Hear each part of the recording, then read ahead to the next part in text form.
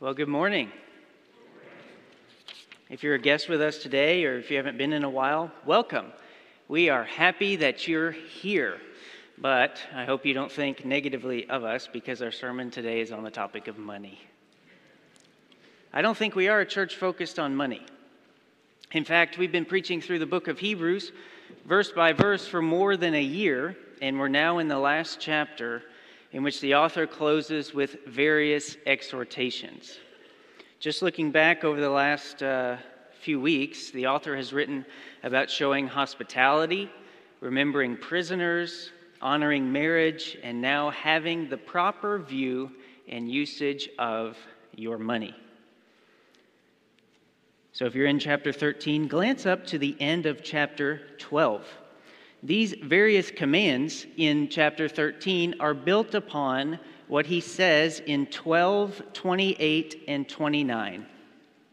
Therefore, let us be grateful for receiving a kingdom that cannot be shaken, and thus let us offer to God acceptable worship with reverence and awe, for our God is a consuming fire.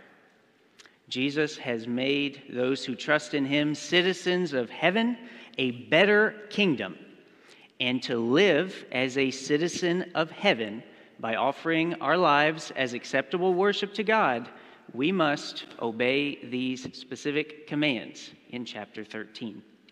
So our verse today is 13:5. Keep your life free from the love of money, and be content with what you have, for he has said, I will never leave you nor forsake you. So we're going to examine the two commands in this verse, one negative and one positive. Then we'll move on to the antidote to the love of money, being satisfied with God's presence, which is promised at the end of the verse.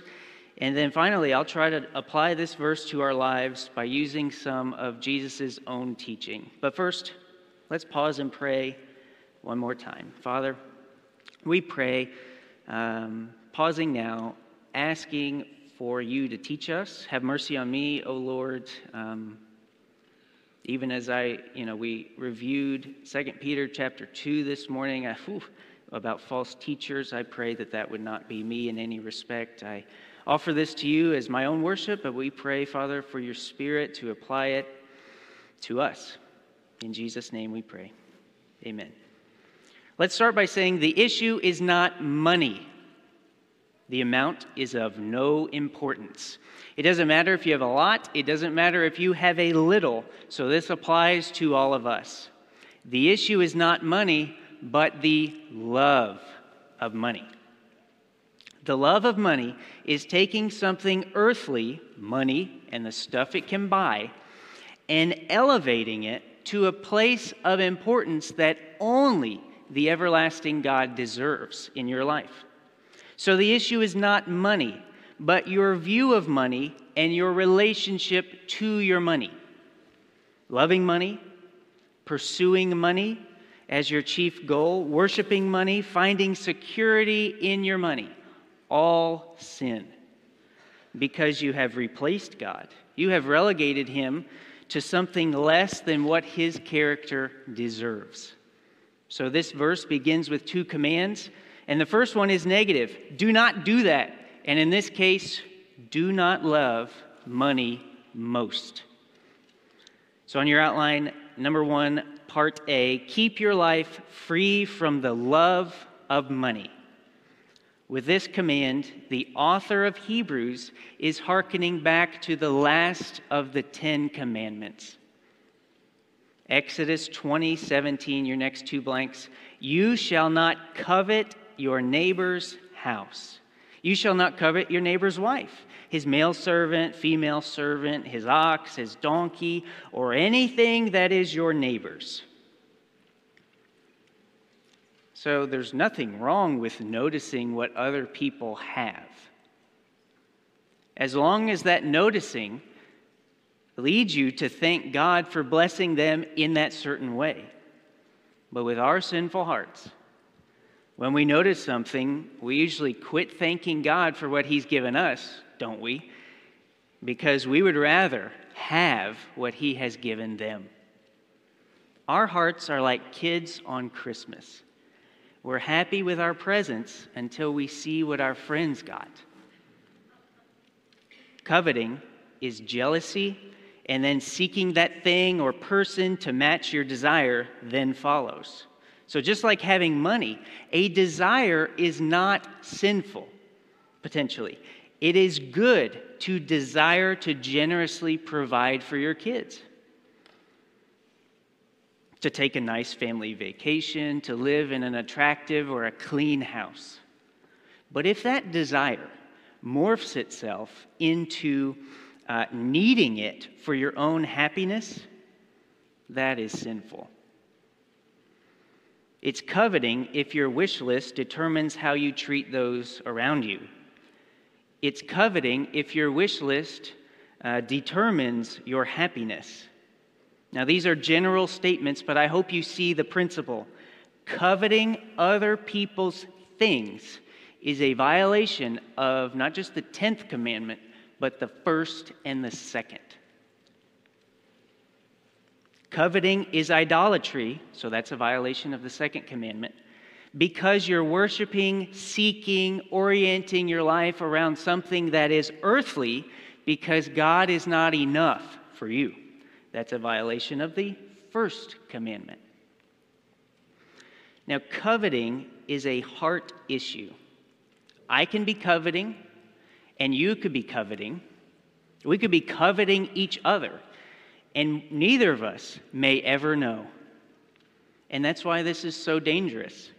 We could be walking around worshiping idols and dethroning God in our hearts and in our head, and no one ever know it. And that's exactly what every company or business wants you to do. Dr. Mohler writes in his commentary, "We live in a society and operate within an economy of covetousness. Every ad and every marketing strategy encourages us to have what we want and to want what we don't have, because their bottom line depends on you coveting." But here, the Bible tells us to live differently. Fight those natural desires within you to want more and to want what other people have. Do not live the same way that the world lives, serving and feeding and bowing to the love of money. In fact, this first part of the verse is a call to action. It begins, "Keep your life free from." That is what you and I are to do daily. Keep ourselves from loving money more than we love God. And related to the first command is the second, your next blank. Be content with what you have. Be content with what you have. Now, I've labeled them 1A and B because they go together. You won't be content with what you have if you're serving money. But you will be free from the love of money if you are content with what you have. Now, this is a spiritual principle to live by, not a call to stop working, not a call to settle, not a call to abandon ambition and drive. You should work, and you should work as hard as you can at your job for the glory of God, because that's good stewardship. You should seek to personally and professionally grow and advance as high as you can. That's good stewardship. You should work to make as much money as you can with the jobs that you have. That's good stewardship. Now, I have a seminary friend who'd like to be working in full-time ministry. That's his desire, but he's content with the situation that God has put him in. 4 or 5 years, he's been working remotely for Verizon. He doesn't like his job, but he does well financially. So he's determined to stay there as long as he can.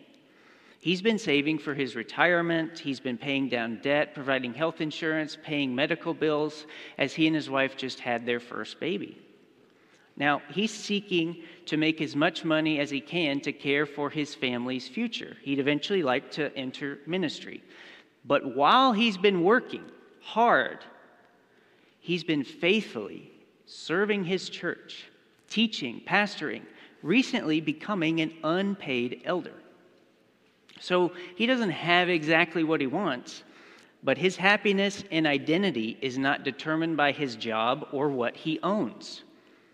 He is content with what God has given him because he loves and serves his God first, not money or anything else earthly. Now, if his ambition with his job and with his money was self-seeking, it would be wicked. But he's providing for his family's present and future needs, and he's a servant leader in his church. So every one of us should bring the very best with the work that we have been given, presenting our work and our paycheck as a sacrificial offering to God. Now, although contentment is a spiritual principle, it does have implications for our physical realm. I think a message on money is always tough, but I think it's tougher as we ride the wave of inflation and many of our margins are tighter. We might find ourselves now having to ask tough questions. Do I buy this or do I buy that? I need both, but which one can I pass on right now? Many people in our community and in our nation are asking themselves questions like this right now, potentially for the first time. Most working adults who provide for other people were not alive or making decisions in the gas shortages of the 70s and the inflation of the 80s. So we are part of a consumer society, yet we are called to be content with what we have, in plenty or in little. But let's look at the original audience. Their experience was far different than ours. Over in Hebrews 10:34, we learn that even some of the formerly Jewish Christians who received this letter of Hebrews had their property stolen, presumably because of their faith in Jesus. These believers were being persecuted because they had converted from Judaism. Imagine this, their own nation, community, and family turning on these people because of their faith in Jesus. They lived in a culture and period of time when turning to Jesus was a great sacrifice. Maybe having less access to food, safe homes, and now even maybe having what they own being taken. Our context is so different from theirs. We may read this command for contentment and we think it means don't long for more than you need. But many of these converts, when Hebrews was first read to them, probably understood this command for contentment. Be content with what you do not have. Now, this is the beauty of the Bible. No matter the time nor the context, the Bible relates to you and your condition. For the original audience and for us, it's almost like a warning. Keep your life free from the love of money and be content with what you have. Some of the original audience lost their possessions, but rather than turning and devoting themselves to restoring their possessions and following their own cravings, it says, keep your life free from the love of money and be content with what you have. And for us, with tighter margins in our budget and having to make decisions between what we can and cannot buy right now, keep your life free from the love of money and be content with what you have. All believers in Jesus across all time and place are being called to live differently from the world, to not settle for less, but to live for something greater, even if you physically have less. So second, the antidote to the love of money and the secret to contentment is found in the Lord's promise at the end of the verse. Here's your blanks. For he has said, I will never leave you nor forsake you. Now this quote is from Joshua chapter 1. Joshua is on the precipice of the land God has promised to his people, and he's about to lead them into the promised land. Imagine what could have been going through their head. It's not unoccupied territory. It's filled with many nations and armies and strongholds and mighty men. There's even giant soldiers in there. And we're just a small nation of nomads, and we're not on our territory, but we're on their territory. And the command comes and basically, shh, I will never leave you nor forsake you. God will go with them. He is their only confidence.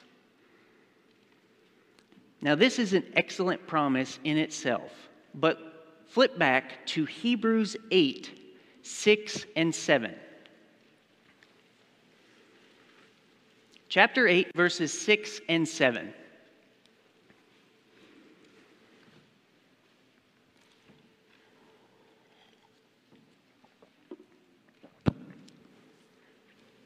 Christ has obtained a ministry that is as much more excellent than the old, as the covenant he mediates is better.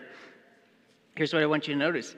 Since it is enacted on better promises.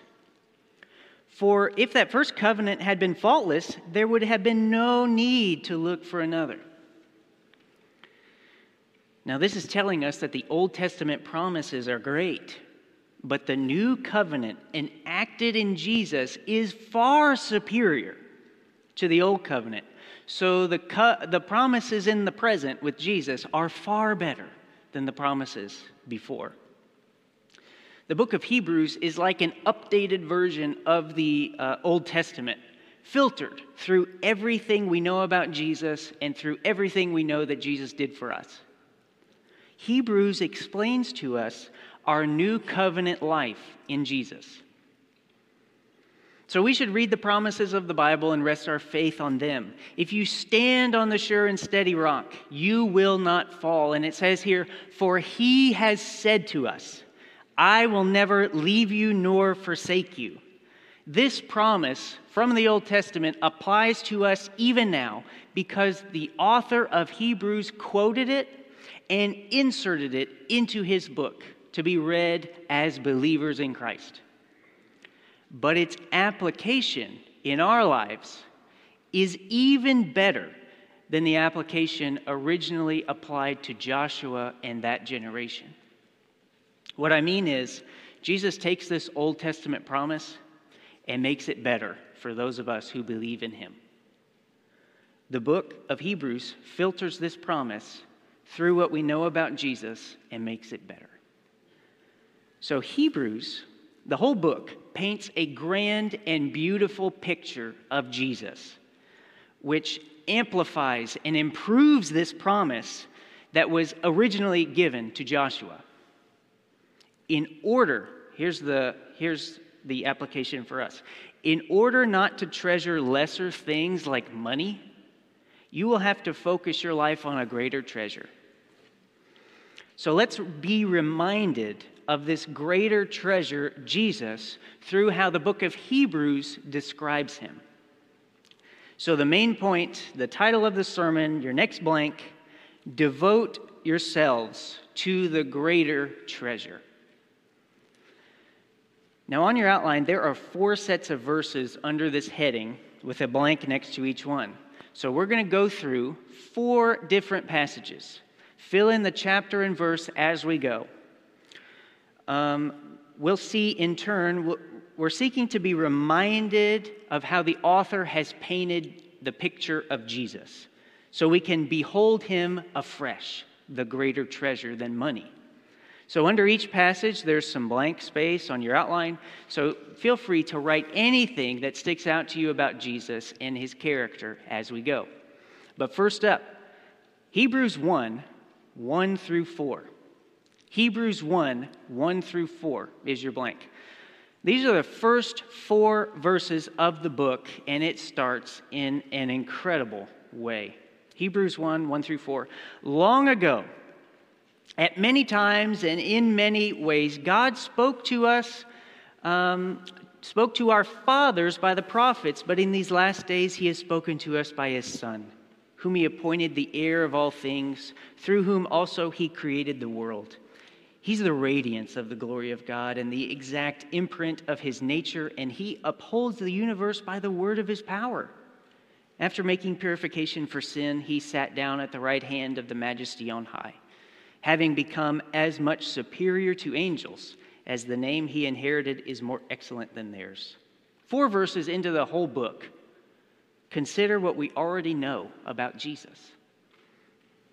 God has been revealing himself through the ages, through a variety of prophets, but now the supreme revelation has come. So many previous prophets, but only one Son. The Son is God's final and fullest revelation of himself.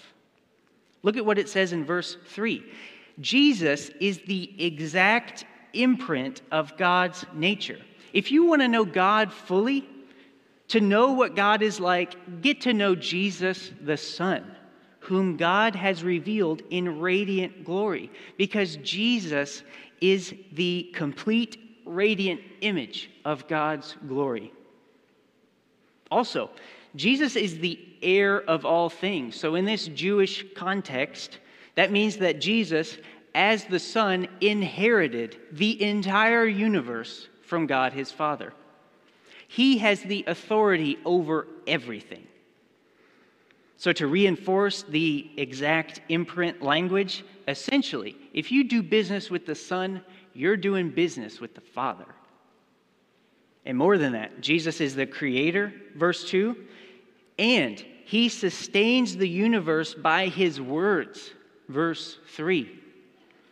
Then in verse 4, Jesus' work of sin purification is introduced. That'll be explained more later. But we know that that work, whatever it is finished because Jesus sat down, not at any old seat, but at the seat of power and authority next to the Majesty on high. Jesus is far superior even than angels. So let's pause. Jesus said to us, "I will never leave you nor forsake you." Jesus, worthy of all your treasuring and who can fulfill all your deepest needs. But are you treasuring something less worthy and less satisfying? Do you treasure Jesus? Flip over to chapter 2, verse 14 through 18 is your next blank. Chapter 2, 14 through 18. Since therefore the children share in flesh and blood, he himself partook of the same things, that through death he might destroy the one who has the power of death, that is, the devil, and deliver all those who through fear of death were subject to lifelong slavery. Surely it is not angels that he helps, but he helps the offspring of Abraham. Therefore, he to be made like his brothers in every respect, so that he might become a merciful and faithful high priest in the service of God, to make propitiation for the sins of the people. For because he himself has suffered when tempted, he is able to help those when they are being tempted. Now, what strikes me here, and I highlight this verse next, is that the highly exalted one introduced to us in the first 4 verses has now come near to us. God is not some distant, impersonal force. No, God the Son took on flesh and blood to become like us in every respect. Look at verse 16. To help the offspring of Abraham. People. How did he help us? He was made like us so that he could be our merciful and faithful high priest. Jesus had to be human to represent us before God. There was no other way. Jesus is God and man together, and he took on flesh to suffer. He became the propitiation for our sins. Now that's a deep yet crucial word. Propitiation is the center of the gospel message. Jesus is the propitiation for sins, which means he is the fulfillment, the satisfaction of God's just punishment toward your sin and my sin. And Jesus endured that on the cross. God is holy and righteous, so his character demands justice against sinners. Those who have rebelled against and despised his character by their sin. But Jesus experienced the wrath so that people who trust in him wouldn't have to experience their own wrath, which they deserved. Verse 18 says, Jesus suffered, so now he can help all of us when we are tempted.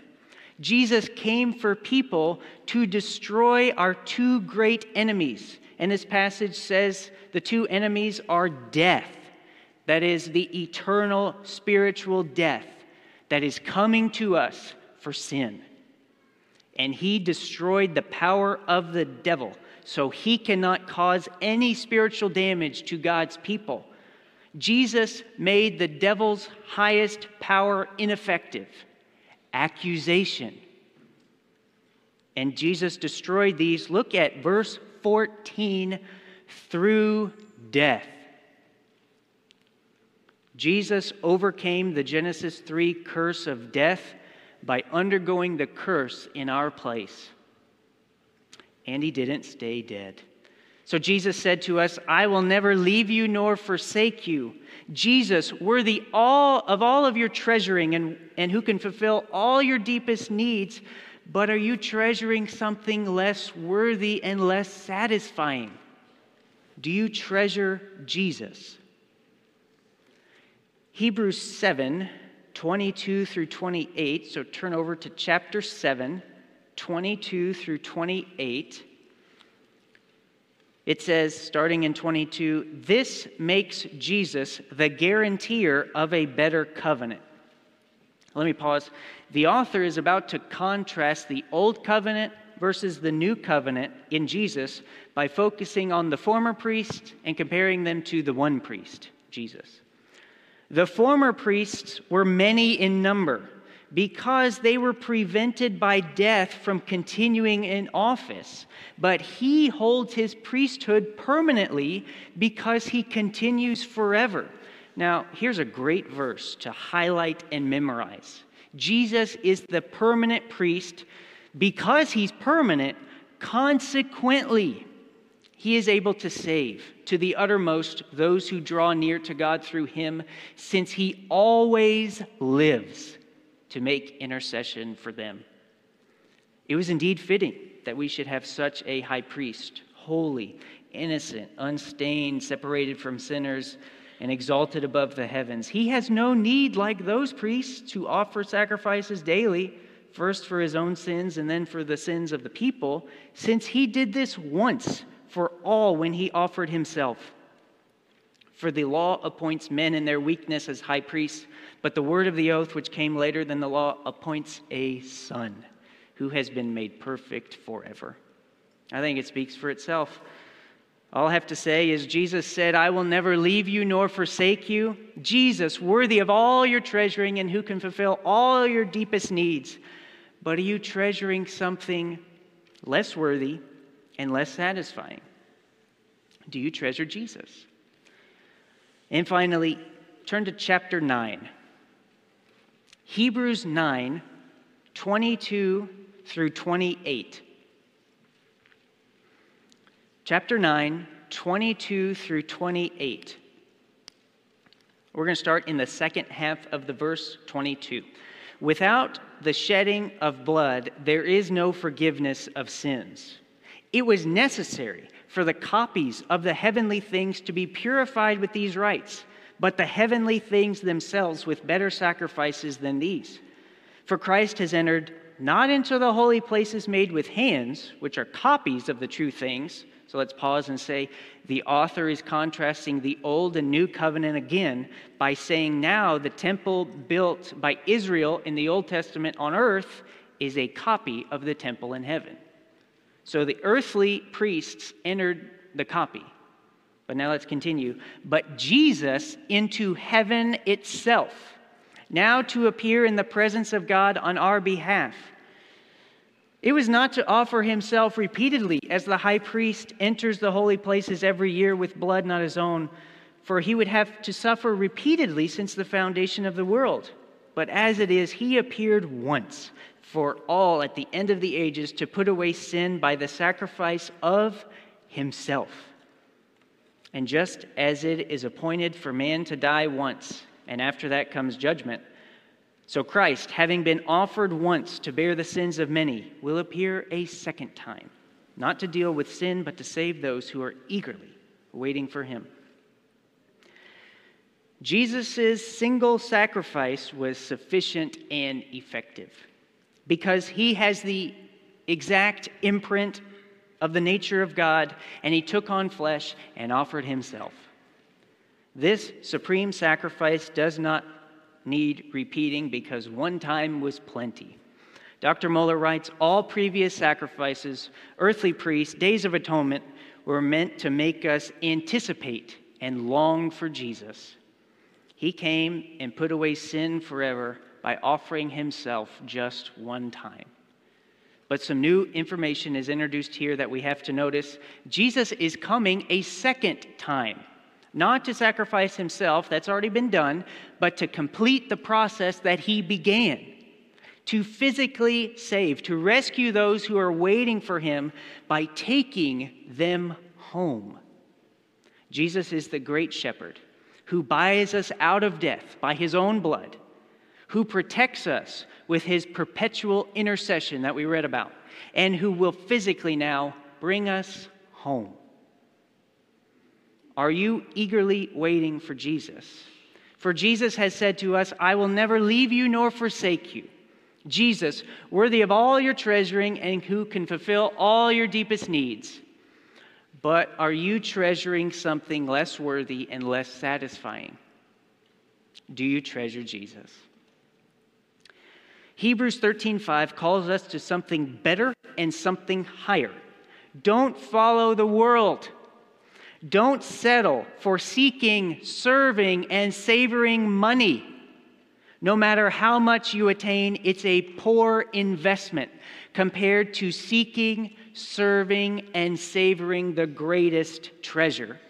But as you devote yourself to Jesus, the Bible teaches us how to properly view money and what our relationship to money should be as we follow the greatest treasure. So flip over to the back of your outline and let's apply. What should your relationship to money be? Well, turn in your Bibles, or the entire text is on the back of your outline.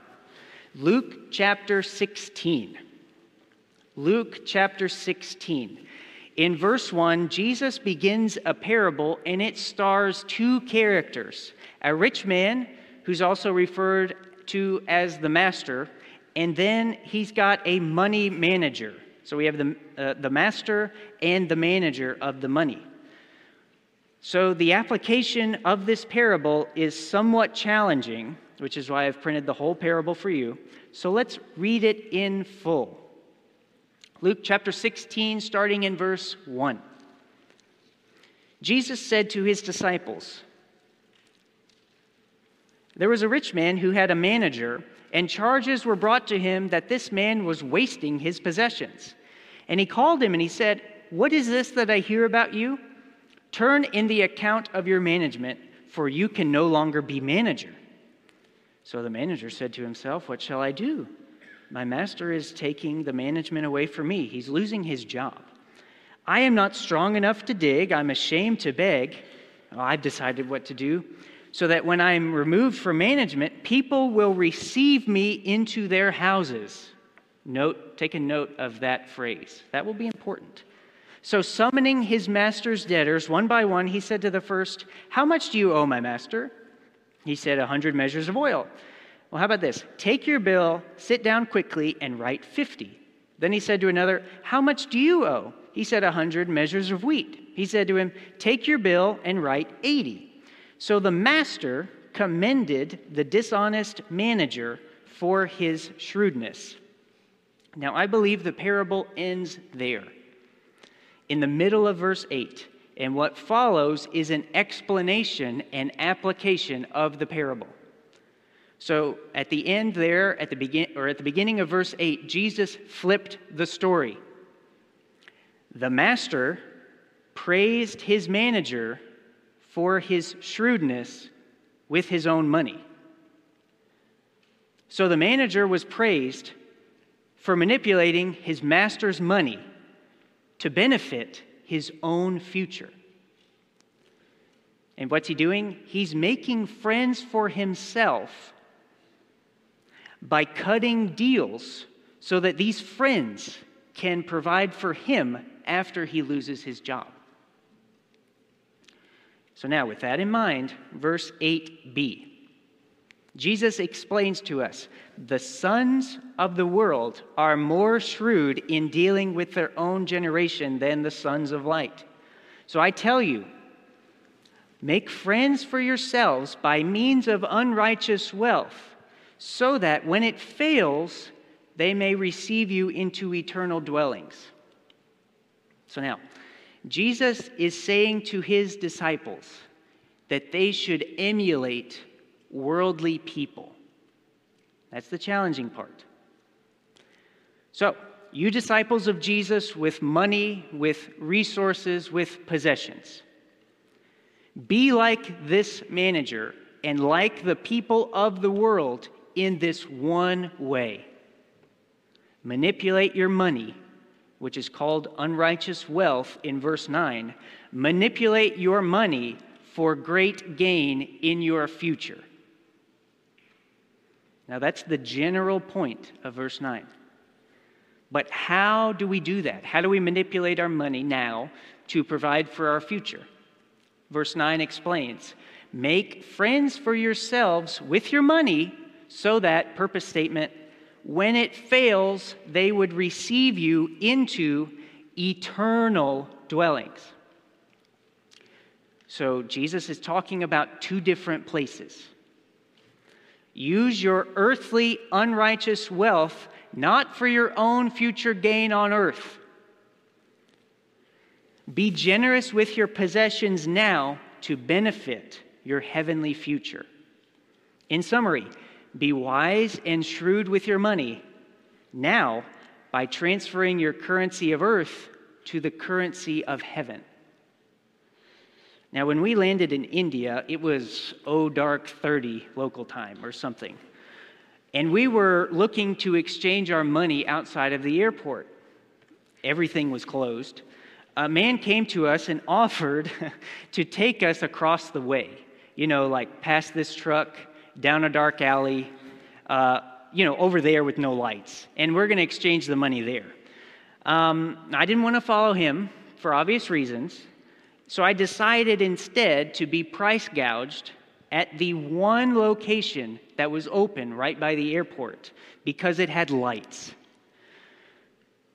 Now, we had to exchange our money to pay for anything. Our taxi, our travel, our food, our COVID tests. We had to exchange our money.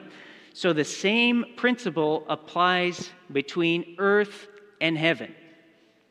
We must exchange the currency that we have, money, possessions, resources, to heaven's currency. Now, I've taken and adapted this principle from an Alistair Begg sermon, also the story that follows. But let's first read again verse 9. Make friends for yourselves by means of unrighteous wealth, so that when it fails, they may receive you into eternal dwellings.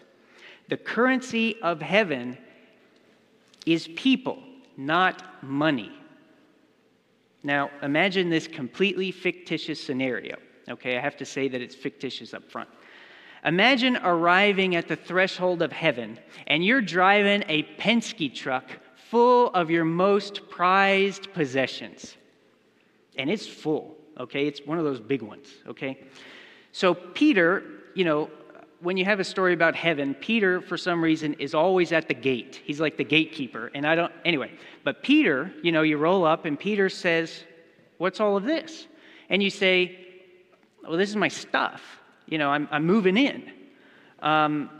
Now, I just want to say, Peter, I have worked really hard at achieving this stuff. I've been wise with my money. I've spent some money, but I've not spent so much that I couldn't be saving for some other stuff, okay? And I'm not very well going to give up my stuff now because it took me my whole life to accumulate this. Well, Peter says, you know what, I hate to say it, there's a problem. And you say, well, what could the problem be? And Peter says, well, you can't bring that in. Frankly, it's junk. It is of no value inside. Well, then you say, I can't believe you have the audacity to say that about my stuff, Peter, but is there any place to exchange it? You know, money exchange. No, sir, you had to do that on earth before you got here. So you're telling me that I can't bring it in and now I can't exchange it. Well, what do I do with it? And Peter points, there's a dumpster over there. You're not the first one this week to need the dumpster. But now, imagine a different scenario, and you arrive in heaven, and the gates are open. You're gladly welcomed in by various people coming up to you. An Asian girl runs to you and gives you a big hug, and you're so flattered, you try to stop her, but then a boy jogs up at the same time that she's hugging you. He gives you a fist bump, and he starts dragging you over because he wants you to see this new thing in heaven that they put around the corner. So you got a girl hugging you, a boy dragging you in heaven, and then as you're being dragged, an Afghan woman nods to you and says, "Thank you so much. I'm so glad you're here." You try to interrupt, ask her, but then you notice a large family, and they're already opening up for more hugs and handshakes. So then you just, shake the kids off, and you stop and say, "Now, I'm really sorry, but you have to have the wrong person. I don't know any of you. I've never met you before." And then the whole circle around you begins laughing, like they're laughing at you. And then the girl says, "Now, you gave to that adoption organization, and my parents received a grant to bring me home." And then the little boy follows, "You gave of your time and your money. You tutored my dad in the Heights ministry when he was a student." The Afghan woman says, "Your church cared for me when I was a refugee and I had no home." The family says, "That missionary reached us with the gospel that you helped with your money and prayer support. You were generous with your earthly money and possessions, and you made for yourself eternal friendships in heaven." The application is this, your final blanks. Exchange the currency of earth, money, to the currency of heaven, people. Now, I just want to point out, this is not a sermon about how you can lower your tax bill by giving to charity. But this is a sermon for you to consider the question, what should my relationship to my money be? Now, I cannot answer that question for you, and I have to ask myself the same question. And I don't think that question should be answered here and now. I can present the question to you. I can maybe give you some helpful things to consider, but your relationship to your own money is about working out your salvation in fear and trembling. The wise way to decide matters like these is with our knees bent, our doors closed, and our spirits willing. So you can pray something like, "Lord, give me divine wisdom so that I'm radically different from the world. Help me throw off any unhelpful entanglements. Teach me, Lord, the nature of being content with what you have given. May I use your money for your glory."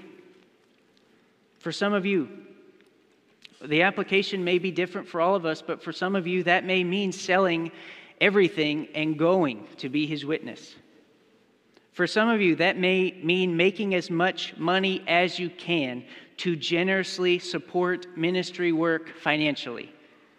For some of you, that may mean making your house as nice and as big as you can so it can be a hub of outreach, hospitality, and ministry in your neighborhood.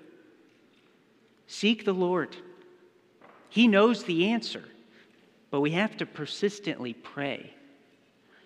The verses directly following the parable in Luke 16 is an excellent place to start praying. The verse that closes the section is Luke 16:13. No servant can serve two masters, for either he will hate the one and love the other, or he will be devoted to the one and despise the other. You cannot serve God and money. So what should your relationship to your money be?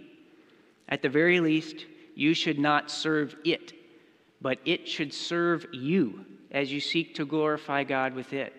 So seek, serve, savor the greatest treasure, and then heaven will reveal the everlasting friends that you have made for yourself. The Lord will never leave you nor forsake you, so let us devote ourselves to the greater treasure. Let's pray. Lord God, thank you for your word. It is challenging, convicting, but also encouraging. Thank you for this promise, and we pray, Lord Jesus, that you would find us faithful. Heaven is going to reveal, I pray, great and awesome things. But I pray, Father, that you'd help us devote ourselves to you so that we could exchange our currency on earth for a heavenly currency. May we make much of you through relationships and the people in our lives. Help us not to serve and love money, but help us to serve and love you most. In Jesus' name, amen.